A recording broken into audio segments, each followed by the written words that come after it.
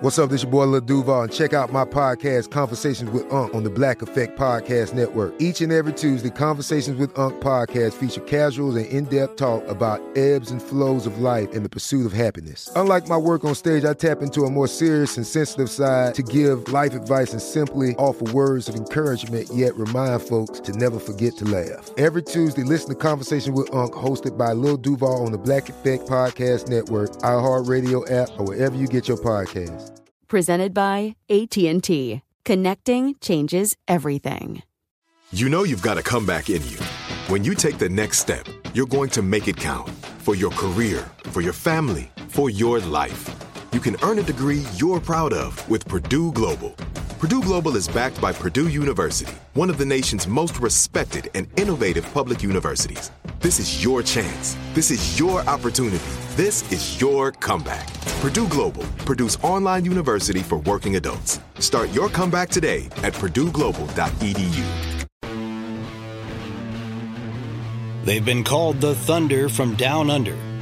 AC/DC's electrifying brand of hard rock is as much a trademark as their guitar player's schoolboy uniform.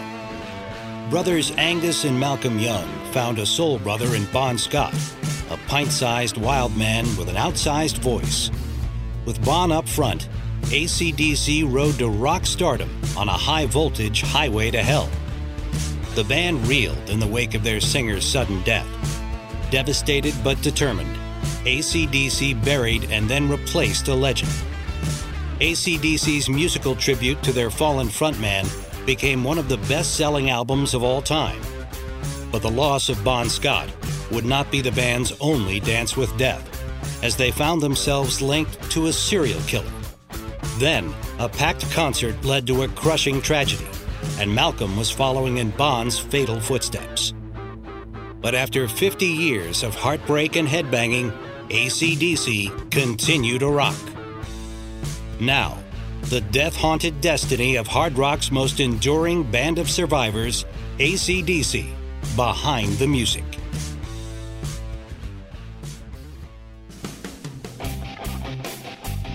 In 1979, lightning finally struck AC/DC. After 6 years of throwing out sparks, the band's hard-charging, high-decibel rock and roll finally exploded into the mainstream. They weren't glitter rockers, they weren't heavy metal. Their schoolboy drag aside, AC/DC were in a class by themselves, with a sound all their own. On stage and off, the band's rough and rowdy lead singer, Bon Scott, was the embodiment of AC/DC's power and passion. Bon was becoming a real hero very quickly amongst the tougher guys. And, they all wanted Bon to drink the wild life. They loved him. Then in 1980, 5 years after he energized the band, Bon Scott was found dead. Bon Scott died drinking. His death nearly killed the band. I don't think we'll ever get over that one, It's so hard to believe that the next day they're not there. He'd been part of our lives for a long time, I was a bit numb, I was really a bit numb, really. Bon was Bon. He was always the same and never expecting anything to happen to him. It's quite a shock. We wanted to continue the band, but we just didn't have the will to at the time. For AC/DC, the death of Bon Scott was more than the loss of a bandmate. It was a death in the family. And from the beginning, AC/DC was all about family.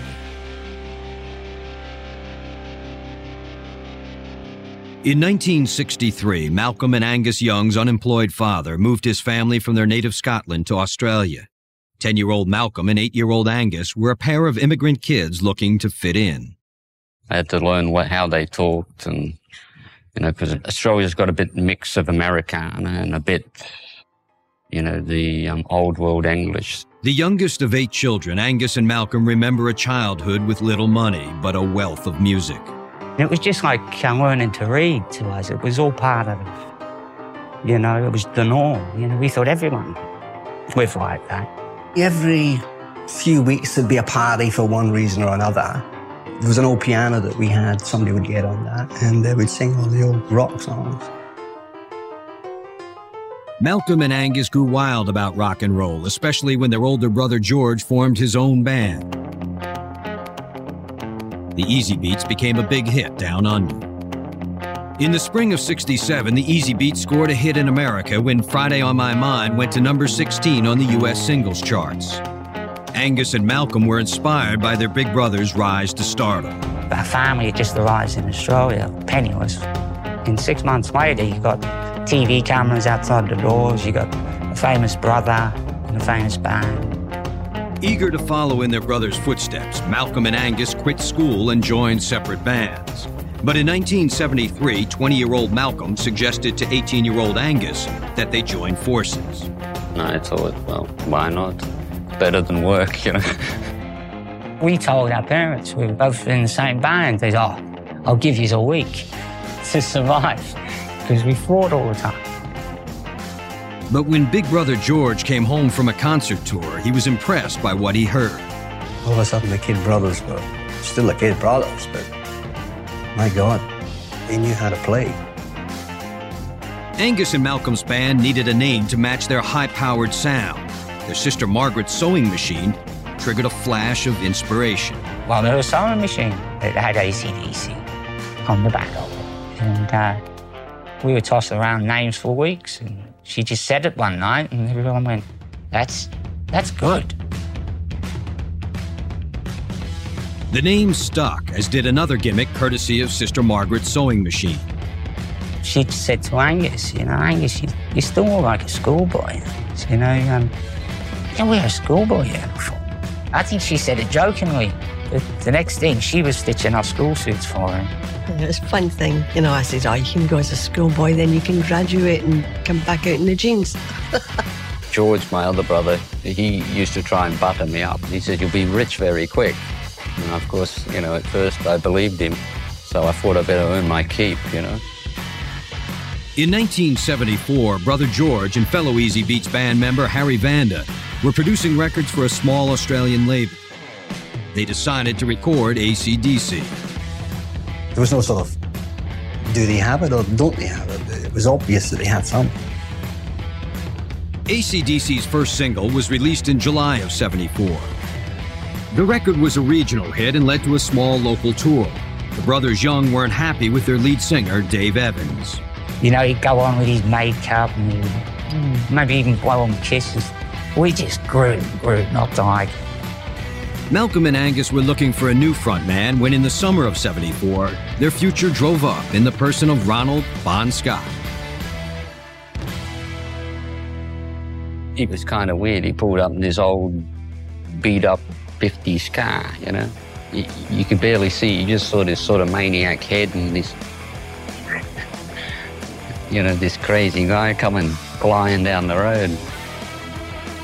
Like the Young brothers, Bon Scott was another Scottish immigrant raised in Australia. When we met him for the first time, it was like we'd known him forever. No with Bon, no with us guys. He always became a brother.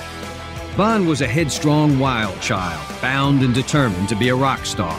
All he wanted to do was be the singer in a band. You couldn't stop him once he made up his mind. That was what he wanted to do, and he just did it. Bon dreamed of fame, but found trouble instead. By 1974, he had already served jail time for assaulting a cop and had recently survived a near-fatal motorcycle crash. Bon had already burned out in local bands like the Valentines and Fraternity. To Malcolm and Angus, Bon looked and sounded like a perfect fit for AC/DC. We knew Bon could sing rock and roll. And from that point, we kept pestering him. Would he like to come and sing? We just said, do you want to join? Without even playing with the guy. That's how confident we were that he was going to work with it. Angus and Malcolm had no doubts about hiring Bon Scott to front AC/DC. 2 weeks later, we show up and we go, George, we've got a new singer. He goes, what? Big Brother George felt his little brothers had lost their minds. And Bon had a knee ring with a shark's jaw, I think, hanging off. It was about this big. Lost a couple of teeth from brawling, covers and tattoos. He looked like he'd been around the block more than a few times. George was like, there's your man, no doubt. He says, that's reshaped the whole thing. You're a real rock and roll band now. Coming up, AC/DC invades London. And later, death comes calling. When Behind the Music continues.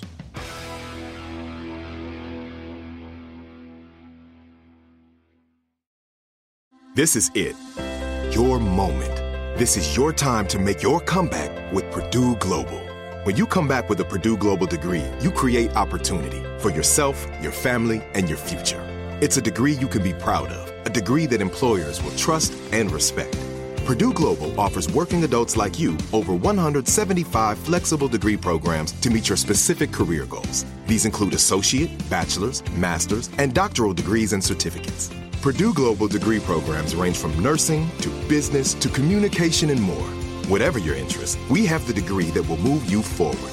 You have the knowledge, you have the experience. Now it's time to get credit for the work you've done and earn the recognition you deserve with Purdue Global, Purdue's online university for working adults. You know you're worth it. We do too. So don't wait another second to get the degree that will take your career to the next level. Start your comeback today at purdueglobal.edu. Are you looking for the perfect move-in ready home this spring season? Now's the time to buy at Fisher Homes. For a limited time only, enjoy below-market interest rates starting at 5.375% APR, 6.139% APR. With these exclusive lower rates, you can save hundreds on a move-in ready home and start enjoying the benefits of home ownership even faster. Schedule your personal tour with one of our new home specialists at FisherHomes.com and make this spring the season you find your perfect home sweet home. Financing provided by Victory Mortgage, LLC, NMLS 461249, Equal Housing Lender. I'm late for a very important date. Time is running out to score adult theme park tickets at child prices from Undercover Tourist. This summer, make your Walt Disney World vacation more affordable than ever. Escape into a place where magic has the power to transport you into stunning worlds and your favorite stories for less. Buy from Undercover Tourist, an authorized seller, and link to official Walt Disney World apps so you can add on Genie Plus and Lightning Lane upgrades easy. Book your adult theme park tickets at child prices with Undercover Tourist now and save. UndercoverTourist.com. By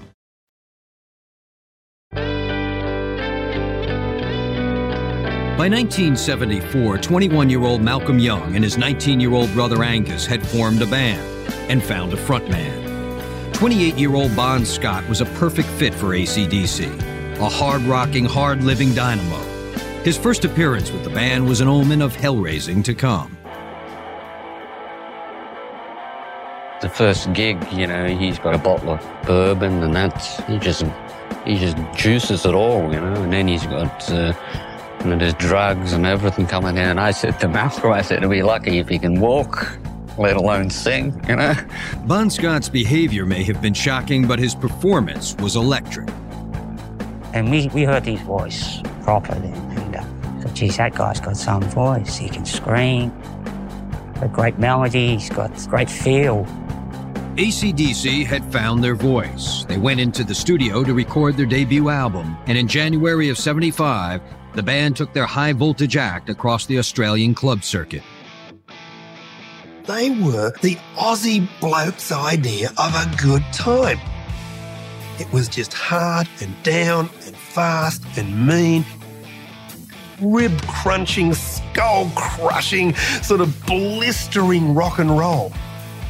And you know they weren't going to slip in a ballad on you. Having conquered Sydney's music scene, AC/DC relocated to Melbourne and retooled the group's lineup. Bon Scott's voice had raised the band to another level, but there was room for improvement. The first High Voltage album had been released, but they were still looking to sort of secure the permanent band members. In early '75, drummer Phil Rudd joined the band, and the debauchery. We were living in this house for 6 months. Still the best days of our lives. There was more action going on there than ever since. We drank like it was no tomorrow. We woke up and drank again, and we just continued on like that for a long time. The party continued that spring when AC/DC's cover of Baby Please Don't Go went top 10 and became their first nationwide hit. That April, the band made a notorious appearance on Australian television as Bon gave new meaning to the phrase, dress for success. I'll never forget it. On Countdown, Bon dressed in drag, you know? I mean, that was unheard of back then. Bon's drag act served to further AC/DC's raucous reputation, And by the summer of '75, they had a gold record and a growing fan base in Australia. AC/DC had a young audience, male and female, adoring this band. But as AC/DC's second album went to number 2 in Australia, the band had no intention of remaining local heroes. In early '76, they scored a deal with Atlantic Records to release their music internationally. That spring, AC/DC boarded a plane to London, looking to conquer the world. I think it was inevitable that AC/DC were going to outgrow Australia. There was a whole world waiting for them. Their fast and furious style was a hit in London's burgeoning punk scene, and AC/DC was soon headed cross-country to rock the rest of Great Britain. Their reputation as the rude and rowdy band from Australia preceded them. I think they thought I was some sort of male stripper at some point. I think I played one night in Marquee nude. I didn't know that, what, they arrest people for that? No, I didn't know. AC/DC came to be considered less a band than a band of outlaws. On stage, AC/DC did everything they could to shock. Off stage, they got serious about their music, working with Angus and Malcolm's older brother George, who produced their next album, Let There Be Rock. Me and Malcolm said, well, we really want a lot of guitars, big guitars. Released in the summer of '77, Let There Be Rock blasted onto the U.S. charts. AC/DC were on the verge of becoming an international hard rock phenomenon. In January of 1979, AC/DC began work on an album called Highway to Hell, a title the record company hated from the start. They freaked with that title. They didn't want that title. And I said hogwash, We're calling it Highway to Hell, and that's how it is. When Highway to Hell hit record stores that summer, its title spawned rumors that the wild men of AC/DC were devil worshippers. But to AC/DC, Highway to Hell was a tribute to the hard life of a touring rock and roll band. If you'd have been on the road with us for those years up to that point, you would have known exactly what we were talking about. After 6 hard years on the road and in the studio, AC/DC's grit and determination were finally paying off. Bon Scott was enjoying the high times. Only for Bon, the high times were even higher. And we go back to the hotel, we say, oh, Bon, it's 3 in the morning, we've got to crash, got to go. And he goes, oh, just one more drink. And we'd wake up in the morning, Bon, wake up, oh. And he'd get up back onto his drink. Oh, where were we? Where they were was on the rise. Highway to Hell raced up the Billboard charts and hit the top 20 as the '70s came to a close. As the '80s began, AC/DC looked forward to further rock and roll glory. After 7 years and thousands of gigs, from the pubs of Australia to the stadiums of the world, AC/DC rode Highway to Hell to international success in the summer of 1979. As the year drew to a close, the decade ahead promised more gold records and good fortune. But the band's exhausting workload and equally intense appetite for drugs and alcohol were taking their inevitable toll. Frontman Bon Scott led the partying as well. No one could stop Bon's wild ways, not even his beloved mother. You didn't tell Ron what to do. I never went too far. I just said I didn't like him drinking, but when they get to that stage, they don't listen to you. Under pressure to record a follow-up to Highway to Hell, AC/DC returned to London in January of 1980. Malcolm and Angus Young invited Bon to the studio, eager to play him the new music for their next album. They were fantastic. He's looking after himself. And, his teeth were all fixed. And he said, we're just about ready for you, Bon. So maybe next week sometime, And of course, it never happened, Bon would never put lyrics to the music Malcolm and Angus had written. On Tuesday night, February 19th, 1980, Bon Scott went out drinking in London with a friend. He went out just for a drink, a relaxation, maybe to clear the head, and then look forward to getting into his writing, come up with some ideas, He had it all in front of him. On that cold night, Bon Scott was only 33 years old, but his time was running out. After a night of heavy drinking, Bon ended the evening alone, passed out in a car parked outside his friend's house. In the morning, he was found dead. From what I still can gather, he had fallen asleep, in a car and more or less, asphyxiated, He choked through the night, the position he was sleeping in. During the night, Bon had apparently vomited in his sleep and choked to death. Angus was the first band member to get the sad news. I had called the guy that was managing us, and he told me that it was true that he had died. So, Angus called me. I was just totally stunned. You can't explain a death and how it affects you. Everything just is numb. It's as simple as that. Wondered, what do you do?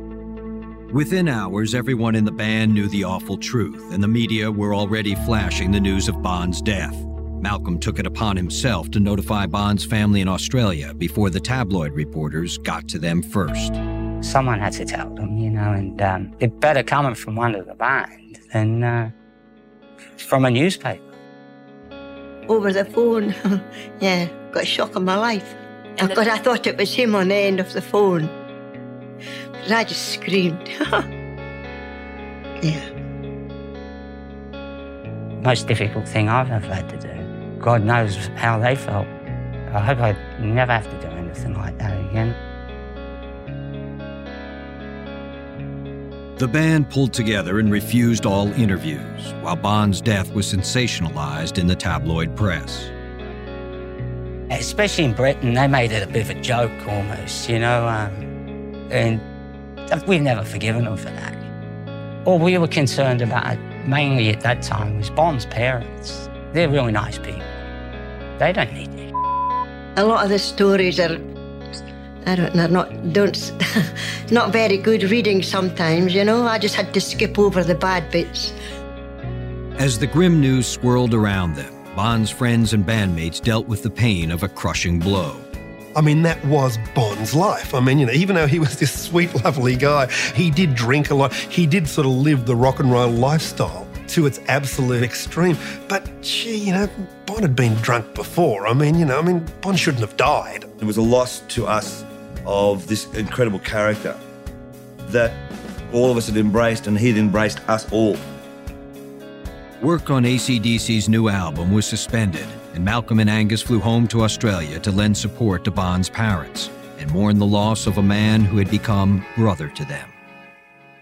When you're younger, you don't really think that something like death is going to touch you. I'd never really had that, a tragedy that close, and especially someone like Bon. It was just one of those things where, one day somebody's there and it's so hard to believe that the next day they're not there. On March 1st, 1980, Bon Scott was buried in Fremantle, the town where he was raised. And you go through the motions of the funeral and everything else, but you're just numb. You're just dumbfounded. You can't believe what's really happened, I don't think we'll ever get over that one, We wanted to continue the band, but we just didn't have the will to. Without Bon, the surviving band members believed AC/DC was dead. But Bon's parents encouraged them to keep the band alive, that Bon would have wanted it that way. We've got their blessing, so let's go and try and do something. But after 5 years with Bon Scott up front, raising hell and raising the roof, AC/DC's bright future had dimmed, and there was more darkness ahead. Coming up, music for a band in mourning. And later, a serial killer and guilt by association. When Behind the Music continues.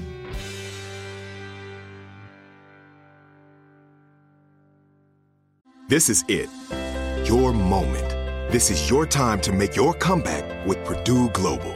When you come back with a Purdue Global degree, you create opportunity for yourself, your family, and your future. It's a degree you can be proud of, a degree that employers will trust and respect.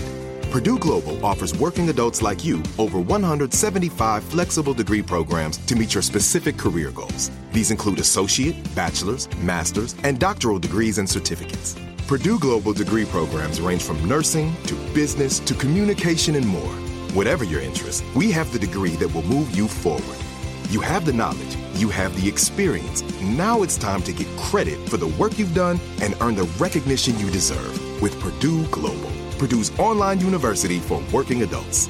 You know you're worth it. We do too. So don't wait another second to get the degree that will take your career to the next level. Start your comeback today at purdueglobal.edu.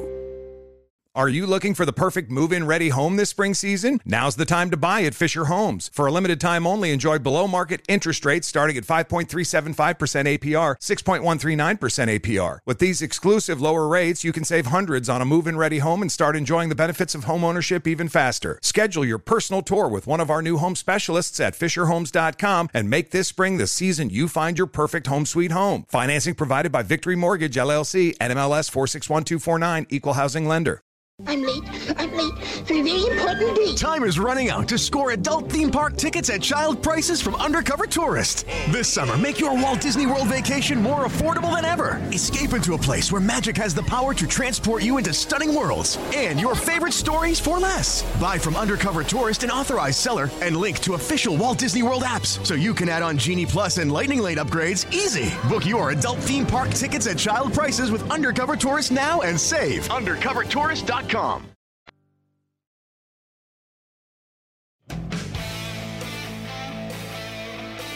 In 1980, AC/DC was reeling from the loss of their friend and frontman, lead singer Bon Scott. But the band's founding members, Angus and Malcolm Young, were convinced that Bon would have wanted AC/DC to carry on. And we all agreed that the last person that would want to see it fold would be Bon. Finding a lead singer to replace Bon Scott was a daunting task. Bon's powerhouse voice and unabashed showmanship had been central to AC/DC's success. Their search led them to Brian Johnson. I saw them on television, a program called Rock Goes to College. I was just transfixed with Angus and Bon, and these two guys up the front were two of the greatest characters I think I'd ever seen, especially Angus, with his antics. And I was hooked. Brian auditioned for a band that was feeling mixed emotions about replacing a friend they had buried only a month earlier. There would never be another Bon, but Brian walked in one day for an audition. He just felt really comfortable with him, and again, he could sing his balls out. AC/DC hired Brian in April of 1980 and got down to the task of making their first album without Bon Scott. The music of the album, its title, and its cover were all dedicated to Bon's memory. We wanted it just a simple black cover.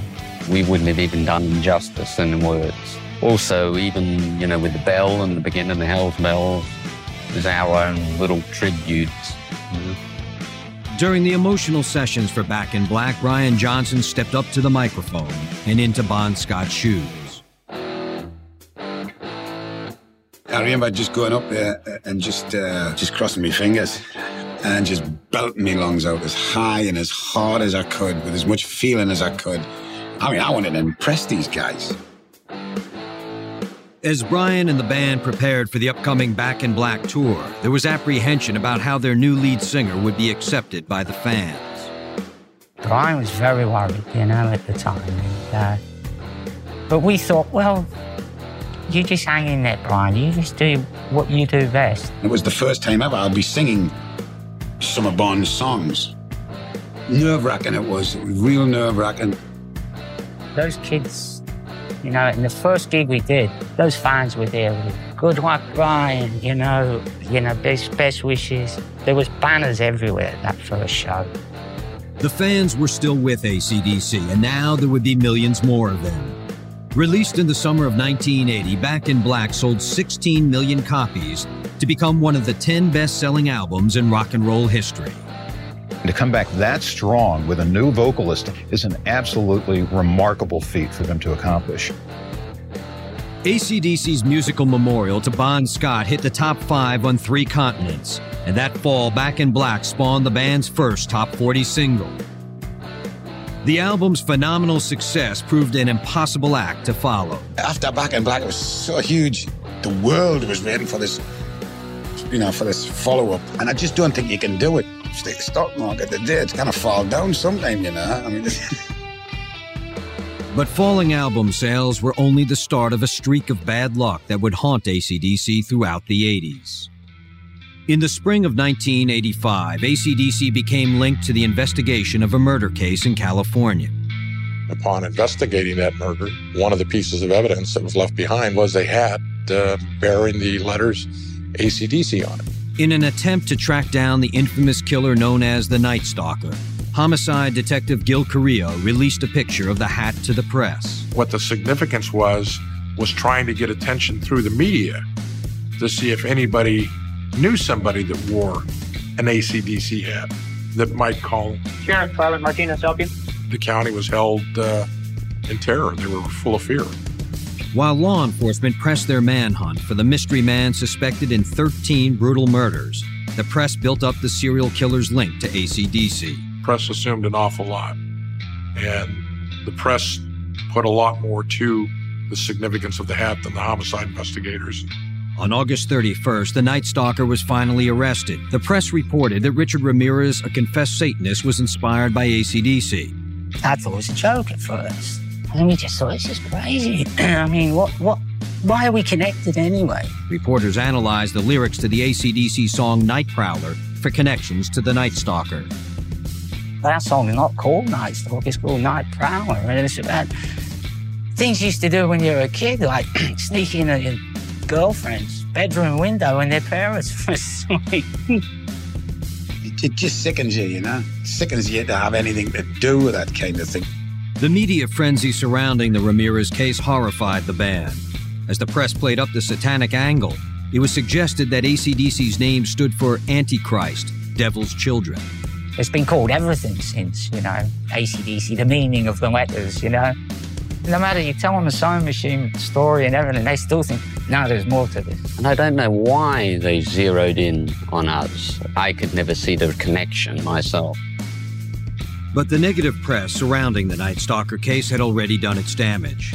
That same year, AC/DC found themselves at the center of another controversy when the Parents Music Resource Center, led by a group of U.S. senators' wives, including Tipper Gore, placed AC/DC at the top of a list of artists they deemed obscene. You got idiots like Tipper Gore, who really is a twit. The attacks on AC/DC continued through the mid-'80s, but the band ignored their critics and focused their energy on a string of gold records and one concert tour after another. As long as we got clubs to play, well, we're cool, you know? If we could play all around the world in clubs, hey, what a life. So we were never, you know, felt defeated. Still, the years since Bon Scott's death had taken a toll on Malcolm. His drinking had steadily increased, and in April of '88, he finally bottomed out. My drinking overtook, you know, my whole thing. And I felt like almost Dr. Jekyll, Mr. Hyde, you know? On stage, Malcolm tried to keep it together, but off stage, he was unraveling. In the middle of the band's Blow Up Your Video tour, Malcolm realized he couldn't take it anymore. So I had a talk with Angus, and he said, how would you feel if I could at least take a break? I think he was worried about me, that he'd be disappointing me. But he turned and he said, look, I'm gonna, you know, I'll have to stop, you know, because if I continue, he felt he'd become a casualty, you know. He was a big enough man to turn around and say, you know, I can't cope with this. So I was letting people down. I was making people get worried about me. I wasn't brain dead, but I was just physically and mentally screwed by the alcohol. The brothers recruited their nephew Stevie to play for Malcolm while he fought to get sober. In time, with the help of Alcoholics Anonymous, Malcolm was able to put down the bottle and pick up the guitar. That did it. That got me right. It put me on track, you know, it woke me right up. God knows what he went through. But whatever it was, he fixed himself better than ever, you know? A re-energized Malcolm joined the sessions for AC/DC's 14th album in 1989. Razor's Edge would slash its way to the second spot on the U.S. album charts and sell over 3 million copies. It was all back to normal, like, you know? So That's about all I can say about that, you know. It was a detour, a bad detour I had to take, you know. And so I thought I never go that way again. Malcolm had saved his own life, but death had not yet finished haunting AC/DC. On January 18th, 1991, a concert in Salt Lake City, Utah turned into a nightmare. Terrible nights, terrible nights. Not forget as long as I live. The concert had barely begun when tragedy struck. Seating was not reserved, so that night as the doors opened, 13,000 eager fans rushed forward to claim seats near the front of the stage. 3 fans were trampled to death in the stampede. At the time, AC/DC didn't know the full story. And I going, well, there's one dead, and that was it. I just sat there and tears. Angus was just beside himself. I could see he was welling up. Mal had tried to hold it together as best he could. The band wanted to stop the show, but were advised to play on to avoid further chaos. When they later learned that 3 fans had been crushed to death, they were heartbroken. I think what hurt most is the next day in the newspapers, they were saying band played on while kids died about them, and they had a photograph of me with a smile on my face. It was just journalistic opportunity that just went beyond the bounds of decency. You know, I was just so angry and hurt. To make matters worse, the band faced lawsuits claiming that they were responsible for the fatalities. The lawsuits were coming flying at us from every angle. It was a feeding frenzy, really. Well, I think at the end of the day, it's your name on the ticket, you know, and it's your name that they see. By spring of '91, the court dismissed AC/DC from a wrongful death lawsuit brought by the father of one of the 3 teenagers killed in Salt Lake City. For AC/DC, the 1990s, like the 80s, had begun on a dismal note. Hopefully, their luck would change in the decade to come.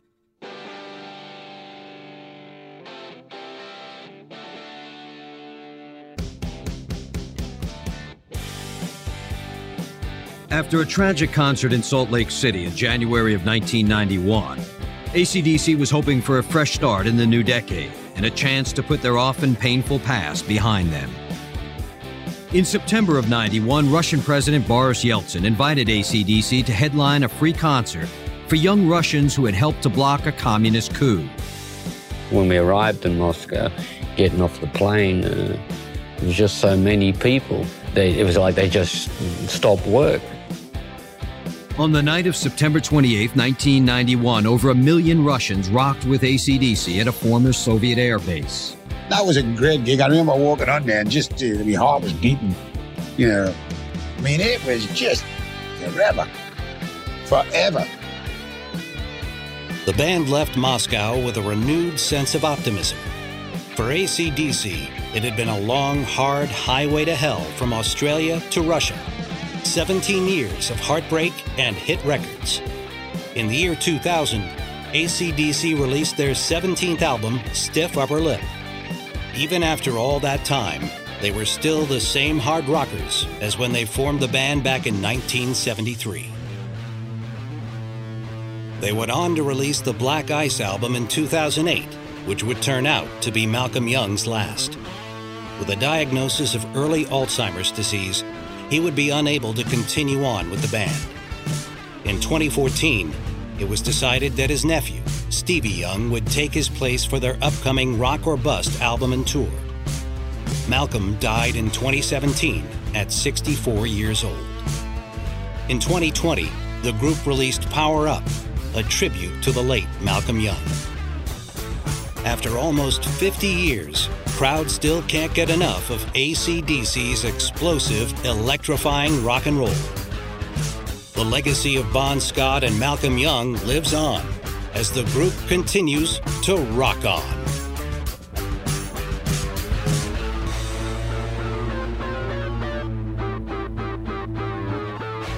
Listen to Behind the Music on the iHeartRadio app, Apple Podcasts, or wherever you get your favorite podcasts.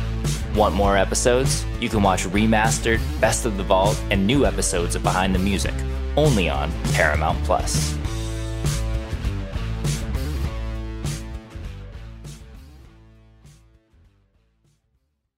This is Malcolm Gladwell from Revisionist History. eBay Motors is here for the ride. With some elbow grease, fresh installs, and a whole lot of love, you transformed 100,000 miles and a body full of rust into a drive that's all your own. Brake kits, LED headlights, whatever you need, eBay Motors has it. And with eBay Guaranteed Fit, it's guaranteed to fit your ride the first time, every time, or your money back. Plus, at these prices, you're burning rubber, not cash.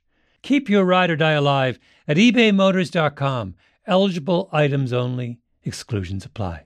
Are you looking for the perfect move-in ready home this spring season? Now's the time to buy at Fisher Homes. For a limited time only, enjoy below-market interest rates starting at 5.375% APR, 6.139% APR. With these exclusive lower rates, you can save hundreds on a move-in ready home and start enjoying the benefits of homeownership even faster. Schedule your personal tour with one of our new home specialists at FisherHomes.com and make this spring the season you find your perfect home sweet home. Financing provided by Victory Mortgage, LLC, NMLS 461249, Equal Housing Lender.